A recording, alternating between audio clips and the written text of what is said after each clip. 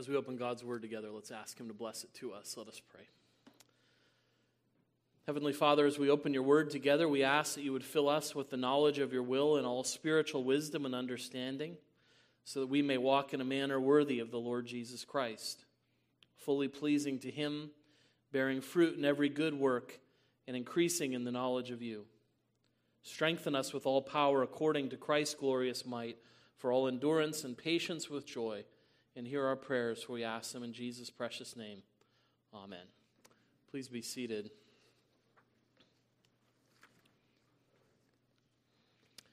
And please turn with me in God's Word to the book of Joshua, chapter 3. Joshua, chapter 3. Joshua is the sixth book of the Old Testament. You'll find that on page 228 of the Pew Bibles, and between the books of Deuteronomy and Judges. And while you're turning there, I'll say thank you for indulging us singing a rather awkward tune to sing. That's Psalm 68 from the Genevan Psalter. So that was how they would have sung Geneva, how in the Geneva church they would have sung Psalm 68. So it's a tune that's a little unfamiliar to us. And it's worth thinking about because it's also the psalm often martyrs would sing as they were going to be burnt at the stake, to remind those who would try to put down God's church that God would arise by his might and see that his enemies would be scattered. And so it's a psalm that has always meant much to God's people, and hopefully we'll see the connection it has to our passage this evening. So Joshua chapter 3, if you're visiting with us, we've just begun a series through the book of Joshua, and we've come to chapter 3, and we want to read this chapter together. So let's pay careful attention, for this is God's own word. Then Joshua rose early in the morning, and they set out from Shittim, and they came to the Jordan, he and all the people of Israel, and lodged there before they passed over. At the end of 3 days, the officers went through the camp and commanded the people, "As soon as you see the ark of the covenant of the Lord your God being carried by the Levitical priests, then you shall set out from your place and follow it. Yet there shall be a distance between you and it, about 2,000 cubits in length. Do not come near it, in order that you may know the way you shall go, for you have not passed this way before." Then Joshua said to the people, "Consecrate yourselves, for tomorrow the Lord will do wonders among you." And Joshua said to the priests, "Take up the ark of the covenant and pass on before the people." So they took up the ark of the covenant and went before the people. The Lord said to Joshua, "Today I will begin to exalt you in the sight of all Israel, that they may know that as I was with Moses, so I will be with you. And as for you, command the priests who bear the ark of the covenant, when you come to the brink of the waters of the Jordan, you shall stand still in the Jordan." And Joshua said to the people of Israel, "Come here and listen to the words of the Lord your God." And Joshua said, "Here is how you shall know that the living God is among you, and that he will without fail drive out from before you the Canaanites, the Hittites, the Hivites, the Perizzites, the Girgashites, the Amorites, and the Jebusites. Behold, the ark of the covenant of the Lord of all the earth is passing over before you into the Jordan. Now therefore take 12 men from the tribes of Israel, from each tribe a man. And when the soles of the feet of the priests bearing the ark of the Lord of all the earth, shall rest in the waters of the Jordan shall be cut off from flowing, and the waters coming down from above shall stand in one heap." So when the people set out from their tents to pass over the Jordan, with the priests bearing the ark of the covenant before the people, and as soon as those bearing the ark had come as far as the Jordan, and the feet of the priests bearing the ark were dipped in the brink of the water. Now the Jordan overflows all its banks throughout the time of harvest. The waters coming down from above stood and rose up in a heap very far away at Adam, the city that is beside Zarethan, and those flowing down towards the Sea of Arabah, the Salt Sea, were completely cut off. And the people passed over opposite Jericho. Now the priests bearing the ark of the covenant of the Lord stood firmly on dry ground in the midst of the Jordan, and all Israel was passing over on dry ground until all the nation finished passing over the Jordan. Thus far, the reading of God's word, may he bless it to us. This is a wonderful story of what God does for his people. It's a true story. Just because I call it a story, I don't want anyone to think I'm saying it's not a true story. It's a true story. But as any good storyteller knows, there are many different ways to tell a story. And this story is told to us in the book of Joshua in such a way that the tension continues to build throughout. Because the great question that is standing before God's people in this passage is, how are we going to get across this river? And you'll notice that is not really made known until the end, until the moment comes and the waters are cut off and the people pass over on dry land. There's tension and anticipation that's being built throughout this narrative. It's the important moment of God's people. This is a pivotal moment in God's story of redemption. This is the moment that God's people finally pass into the land that was promised to Abraham so many centuries before. God's people will finally cross the Jordan and enter into the land that God has promised to his people. And Joshua has been given that command, enter into the land and take possession of it. And we notice that in chapter 2, we had this important interlude where there is salvation first for Rahab before any conquest begins in the land. But now that God has accomplished that saving mission, he returns to the mission that he has given to Joshua. The people are going to go into the land. They are going to take possession of the land. And the first obstacle that stands before them is crossing the river at the height of its flood. And by God doing this miracle to bring them across this river, it's going to teach the people important things about what God is going to do for them right out of the gate. Important things that God wants his people to understand and important purposes that he wants to reveal through this miracle that he does in the sight of all of Israel. And so we want to think about this miracle and God's purposes for his people in this miracle. And what does God want his people to take away from this miracle? What are his purposes in this? It's so that God's people really in every generation would be encouraged to follow his path, to know his presence, and to see his power. That's what God wants his people to understand through this miracle. He wants God's people to follow his path, to know his presence, and to see his power. This first part of the story is all about movement. It's all about following where God has commanded them to go. We begin with the people of God moving to their encampment at Shittim, right near the Jordan River. And so we find them moving in verse 3, or in chapter 3, verse 1. They come and they camp for 3 days. And I think that's an important note, not just to give us the historical chronology of what happens, but because they're there for 3 days, what does this mean for all of the people of God? They get a really good look at the Jordan River. Right? They know that they've got to go from here to there, but they spend 3 days encamped by this river that was raging along at this time of year. I don't know if you've ever been to the Holy Land. Maybe you've seen the Jordan River and it didn't strike you as a particularly difficult obstacle to be crossed. Maybe you had even built it up in your mind as being this big river, and then you saw it and you're like, this is it? This is the Jordan River? It's not always flowing. And we said this morning, their climate was a lot like our climate, and we don't have raging rivers most of the year around here. I remember when I first moved to Torrance, and someone talked about the L.A. River, and I said, I didn't know that L.A. had a river. And someone said, well, they call it the L.A. River. It's a big flood channel, the concrete flood channel that just collects all the rainwater.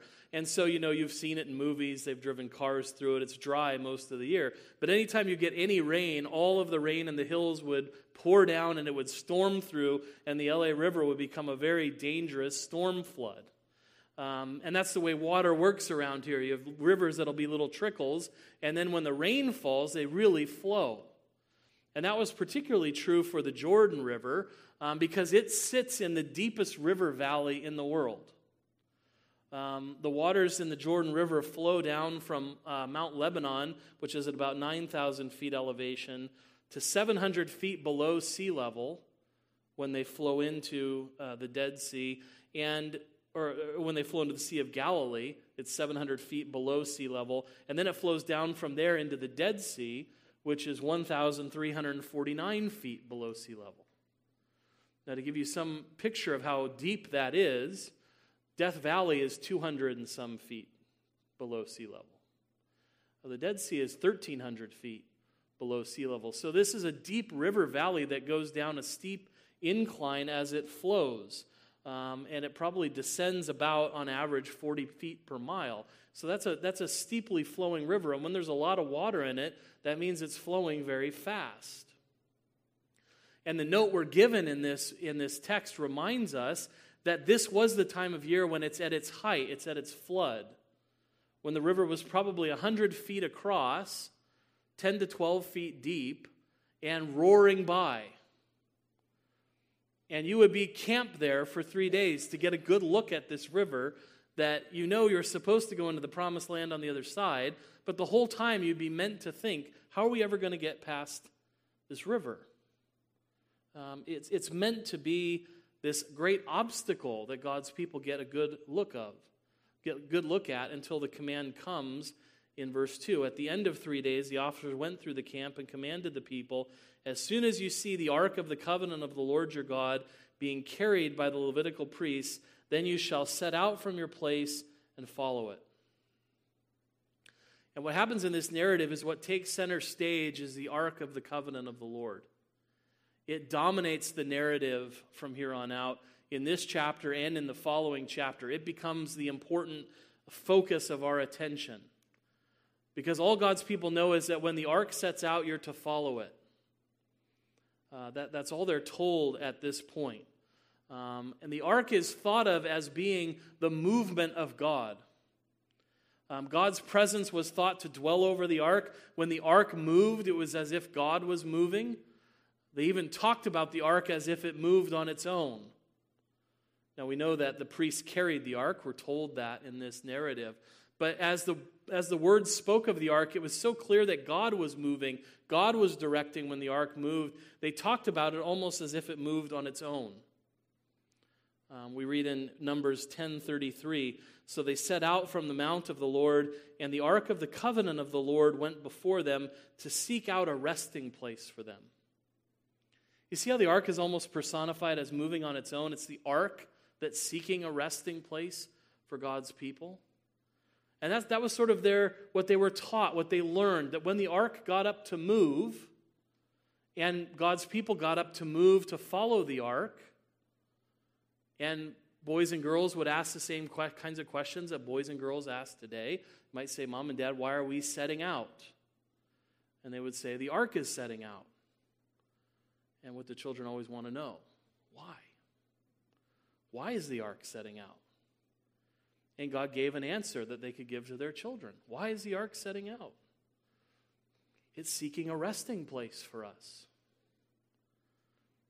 Now, children had been hearing that for decades. The ark is seeking out a resting place for us. That's what it meant when the ark moves. And so God's people are being called to follow where the ark is moving. And when the ark moved, it was a rather big production. Now, when I read this story to you, and you thought about it in your mind's eye, you pictured it as I was reading it, how did you see the ark? What I mean by it is this. In your mind's eye, do you see this big golden chest being carried out in front of the sight of all the people? Because that's not how they ever saw the ark. They never saw the ark exposed like that. There were strict rules for how the ark was to be moved. We read about those rules in the book of Numbers. First, Aaron and his sons would prepare the ark to be moved. We read in Numbers 4, 5, and 6. When the camp set out, Aaron and his sons shall go in and take down the veil of the screen and cover the ark of testimony with it. Then they shall put on it a covering of goat skin, and spread on top of that a cloth of all blue, and shall put in its poles. And so what we're told is that the high priest and his sons would come, and they would actually take down the veil on the Holy of Holies, and then walk that veil over the ark and cover it. So they didn't have to go into the Holy of Holies or see the ark. They would just go in and cover it with the screen. And then they would cover it with goat skin to protect it as it traveled. And then they would cover it with a cloth of blue. And why did they cover it with a cloth of blue? It's again for the boys and girls. Because if you see the priest carrying something that's covered by blue cloth, and the boys and girls ask, Dad, what's that? Mom, what are they carrying? You could say that's the Ark of the Covenant. That's the Ark of the Covenant, seeking a place for us to rest. But they never saw it. It was always covered. In fact, Aaron and his sons were to cover it, and then a whole other group of people were to come in and carry it. Aaron and his sons covered it, but they weren't to move it. There was someone else who would move it.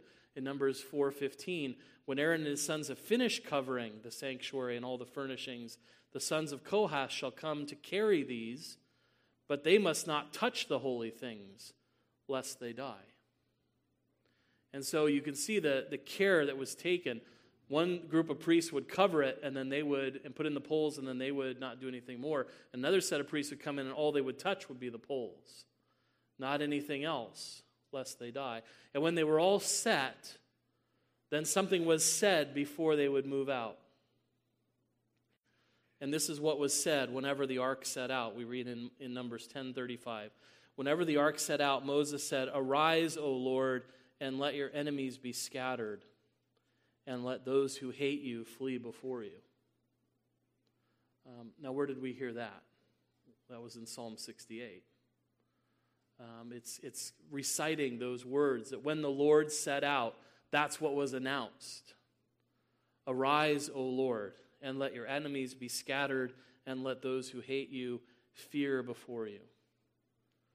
And God's people are told, when you see all this, follow. Follow wherever the ark leads, trusting that it is seeking for you a place of rest, trusting that the Lord will scatter his enemies before you as he goes. So follow it, but you'll notice in verse 4 he says, follow it at a distance. Follow it at a distance. A little over half a mile, in case your reckoning of cubits is not up to snuff today. How far away were they to follow it? Maybe a little over half a mile away. Roughly from here up Mass Boulevard to Cuyamaca Street. Maybe not quite that far, but about that. So it's a good distance that they were to follow. They were to stay back and watch where the ark went and follow wherever the ark went. They're to stay back, to follow God at a distance, because he's going to lead them on a way they've never gone before. If you've been wandering in the desert for 40 years, it's good news to hear that you're going to go somewhere you haven't been before. That we're going a new place. We're going a new way. We're going to see something new. Go somewhere we haven't been before. And that when God leads them there, he is going to do something wonderful. That's what's being announced to them in verse 5. Then Joshua said to the people, "Consecrate yourselves, for tomorrow the Lord will do wonders among you." That's always language for a miracle. Something truly awesome. And so the tension is building. What is God going to do? What is God calling? What is all this preparing and leading and following? What is this going to bring God's people to? And the tension is built because it's not explained to us yet. So the command is carried out in verse 6, follow the ark. The priests come in verse 8, they do what they're called to do. They go and they bring the ark into and stand in the water. And the people are told what they're told in verses 9 through 11 to prepare themselves for what's going on. But the tension is continuing to build because we're not exactly sure what's going to happen when they follow. We read through to the end, so we've broken a little bit of that tension. But as we think about this narrative building, right now they don't know where they're going. They know that if they follow, they're going to see something wonderful. But at this point, all they've been told is just follow and trust me. And I think it's probably worth us pausing and thinking about this moment in the story and reflecting on it before we go on to rush in and consider the miracle. to think about the fact that this is kind of where we are in the world. God's people are often living in this kind of context, in full view of the obstacles that stand before us in the world, seeing clearly just how difficult our calling is in this world, just how difficult the things we face in this world are. Things that can seem just as insuperable to us as the Jordan River at its flood must have seemed to them. How are we going to follow? Where is God leading us? Right? The temptation to think there's nowhere to go. That way there's nowhere to go. It's kind of a dead end. What's going to happen when they get to the river with this heavy gold box and step into a fast-flowing river that's 10 to 12 feet deep? This doesn't sound like a plan for success. And if we're honest, we feel that way sometimes.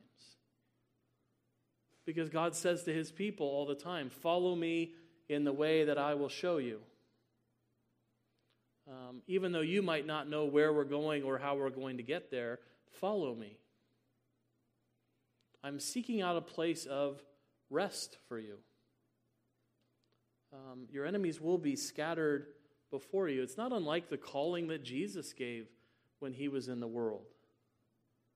In Matthew 16, 24 to 25, if anyone would come after me, let him deny himself and take up his cross and follow me. Everyone who heard that would have said, we know where people carrying crosses are going. And there's no future in it. You carry your cross until someone nails you to it. And then you die. But what does Jesus go on to say in the next verse? For whoever would save his life will lose it. But whoever loses his life for my sake will find it. What seemed like a call to die is a call to live. That those who follow his path find life. Those who follow his path find him. The Lord who was crucified in our place and took our deaths upon himself that we might receive his life. And so it's a call to God's people to trust and to follow him. It's somewhat amazing that that's what all the people did.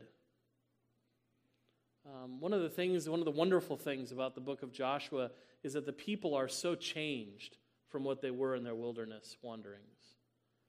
There are not grumblers in this new generation. Nobody, you don't hear, and then they grumbled at Joshua.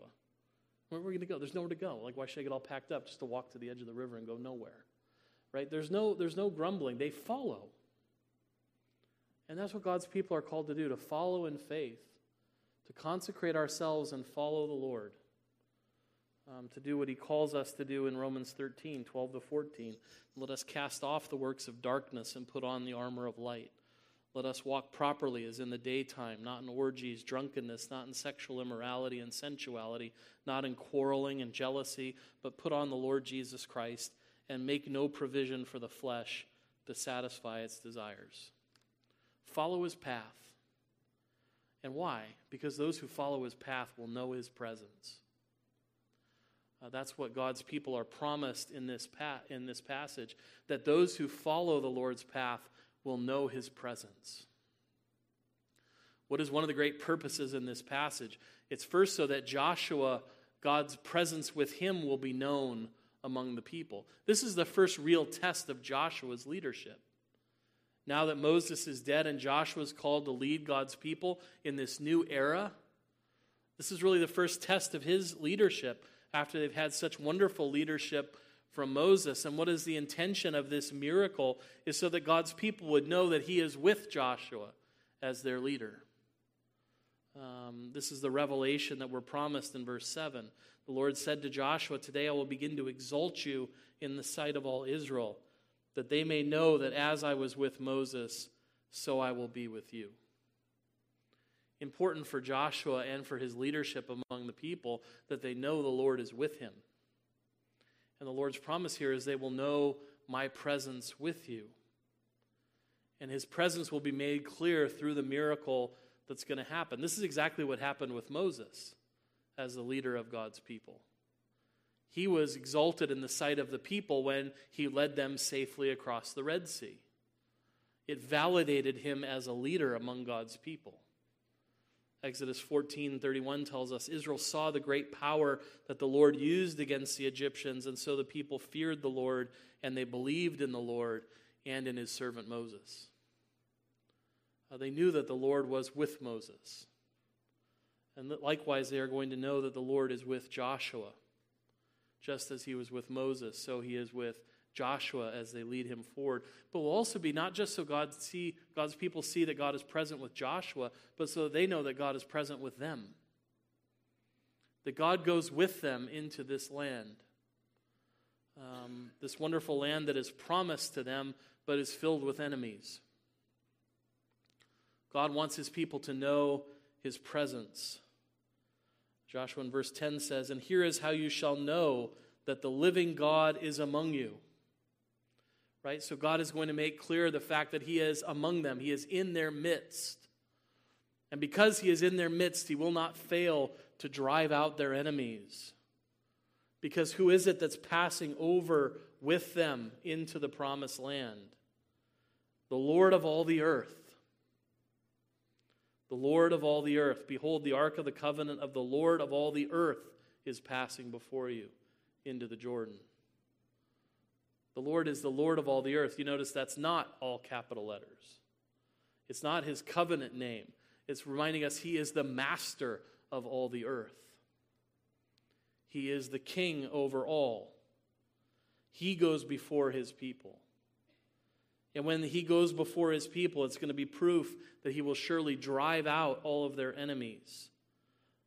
And when the soles of the feet of the priests bearing the ark of the Lord of all the earth shall rest in the waters of the Jordan of the Jordan shall be cut off from flowing, and the waters coming down from above shall stand up in one heap.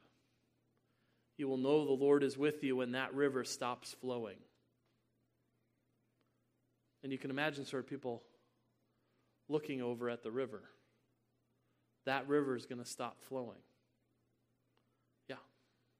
As soon as the soles of their feet touch the water, that river is going to stop flowing. And then you'll know that the Lord is with you. That the Lord who is with you is the ruler of all the earth. And that all his enemies will flee before him.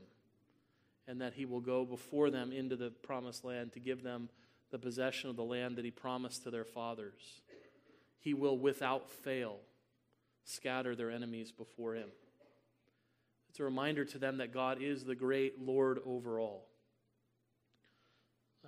Jeremiah gives testimony to him in Jeremiah 27:5. It is I who by my great power and my outstretched arm have made the earth with the men and animals that are on the earth, and I give it to whomever it seems right to me. And I will drive out this people, and I will place you in this land. This is God, who God is for his people. And this is who God still is for his people. That same God who was with them is the same God who is with us. We just know him in a more personal and familiar way in the Lord Jesus Christ. He is the Lord who went before them.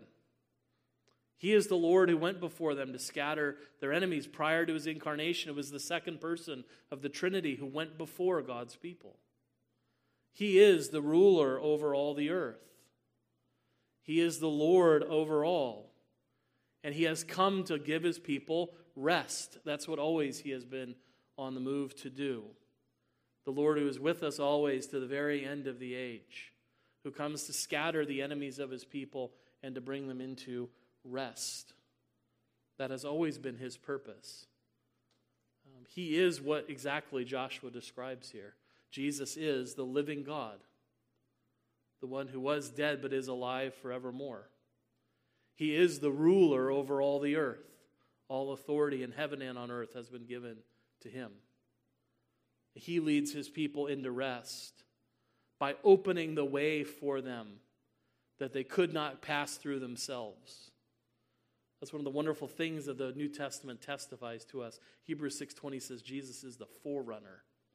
He's the one who goes before us and prepares the way, opens the door, and then holds open the door so that we might pass through.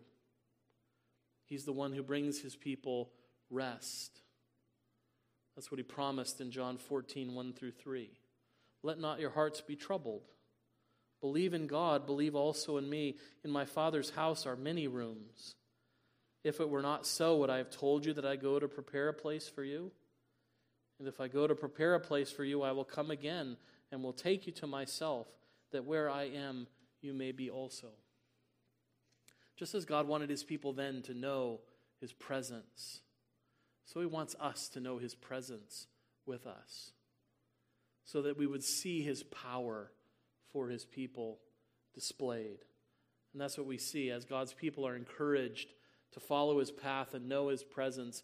God gives them a clear vision of his power. And one of the effects of following at such a distance is you get to see the miracle in all of its glory. You have to imagine yourself as one of these Israelites setting out, and before you, about a half mile away, is the Ark of the Covenant going before you, and you see the vast river that's flowing, and the ark going down into the river. And so you're seeing all of this happen at a distance, and then at a distance of about a half a mile away, what do you see happen? They step into the river, and it's as if you watch the river run away from them in both directions. Because the water flowing down the river flows away speedily down the valley, and the water coming down from above races upstream. And so at a half mile back, you get a good vision of just how the river disappears in both directions. Downstream, which might not be so impressive, but upstream is very impressive. Now it flows all the way up, we're told, to the city of Adam, which I know your geography of the Holy Land is really good, but that's 19 miles away. So it heaps up to an extent where they wouldn't have been able to see it over the horizon. And so what does it look like when you're that far back and the ark hits the water? From your perspective, it's as if the river runs away from the Ark of the Covenant. And that's exactly how God's Word tells us to think of that miracle. It's as if the river ran away in fear at the presence of the Lord. That's how Psalm 114 tells us to think of the miracles at the Jordan and at the Red Sea. The sea looked and fled. The Jordan turned back. What ails you, O sea, that you flee? O Jordan, that you turn back? Tremble, O earth, at the presence of the Lord, at the presence of the God of Jacob. It's as if the earth is afraid of the presence of God. And if rivers fear, if mountains shake, if seas run away from him, it shows that no enemy that's going to stand before him will be able to stand. And you see this miracle as God's people happen in front of your eyes, and then you walk down to that river valley, and you see standing there securely in the middle of the river the Ark of the Covenant. Veiled but there, standing resolute in the middle of the river, on dry ground. And you pass by it on dry ground. And maybe before you realize it, you're standing in the promised land. I would be rubbernecking the ark if I were, like we do with traffic accidents, watching as, that would be where your attention would be fixed as you walked by the ark. But it might suddenly occur to you that, I'm in the promised land. We're in. We've arrived. Here we are now standing where Abraham was promised and never lived, where God's people have been looking to get for centuries. The land we've heard of as our land when we were slaves and children of slaves, and now we're here. We've finally come home. And why has it happened? Because the Lord has arisen, and by his might has scattered his enemies before him. That supreme image of God's dwelling among his people has directed all that has taken place. The Lord from his throne is moving so that his people pass through the obstacles into rest. And that still can testify to God's people, can't it? That the Lord will do what he's promised. The Lord will remove every obstacle until his people have entered the rest that he's promised to them. This is a wonderful picture for us of the Lord of the covenant removing every obstacle that stood between his people and their place of rest. And that's, of course, what the Lord Jesus Christ has done for us in his death. One commentator said, "Our sins and God's wrath lay between God and us. But the Lord Jesus has prepared a way for us through the barrier, if only we believe in him." Just think of all the Israelites who walked past the ark and looked at it as they entered Canaan. We likewise are to look to the Lord Jesus Christ and achieve eternal peace with God. And there's only one way to pass through and enter into rest. Jesus says, "I am the way, I am the truth, I am the life. No one comes to the Father but by me." He testifies wonderfully to us that he has opened a door that no one can close. That he's opened a way for us into glory. He is the living one who has made the way. And he says to us, anyone who believes in me will find rest. Anyone who looks to me in faith will enter in. They will pass into that land and hear as they pass into that glory the voice of their Savior saying, "Well done, good and faithful servant. Enter into the joy of your master." If we enter in, it's because the Lord has opened the way, the only one who could open the way. May we all believe in Jesus Christ and find rest for our souls. In his name we pray.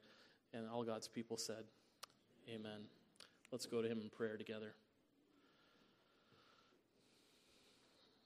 Father in heaven, that is our earnest prayer, that all would believe and enter into rest. We know that the obstacles we cannot pass on our own, that only Christ Jesus can open the way, and we can be assured that just as he opened the way through the Jordan for your people to pass into the land of Canaan, so too he will open the way for us to cross over death and enter into the heavenly promised land. We thank you for our Lord Jesus Christ and for his power, and may we think back often to this wonderful miracle that your people saw so many years ago, and remind ourselves how we should follow your paths and know that you will be present with us always and that we will see your power in all that you do. We thank you that we have seen your power revealed in the resurrection of our Lord Jesus Christ and that we will see his power again when he comes in glory to make all things new. May we all believe in him that we might enter that rest that he's promised and truly find rest for our souls. Hear our prayers, for we pray them in Jesus' name. Amen. Let's take up our psalters and as a song of response, sing number 114. We're going to sing it to a little different tune than's printed there. We'll sing it to the tune of number 411, which I think is a more familiar hymn. So I won't put you through two difficult tunes twice. So this is the tune of Shout for the Blessed Jesus Reigns. So we'll stand together and sing all the verses of Psalm 114.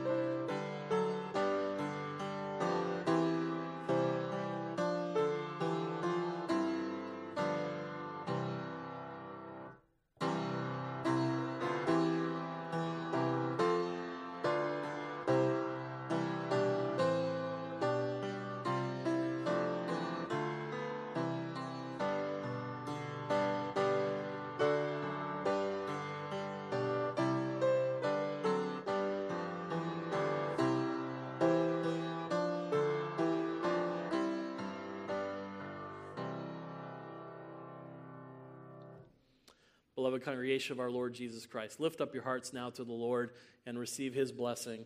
And may the God of peace, who brought again from the dead our Lord Jesus, the great shepherd of the sheep, by the blood of the eternal covenant, equip you with everything good, that you may do his will, working in us that which is pleasing in his sight, through Jesus Christ, to whom be the glory forever and ever. Amen.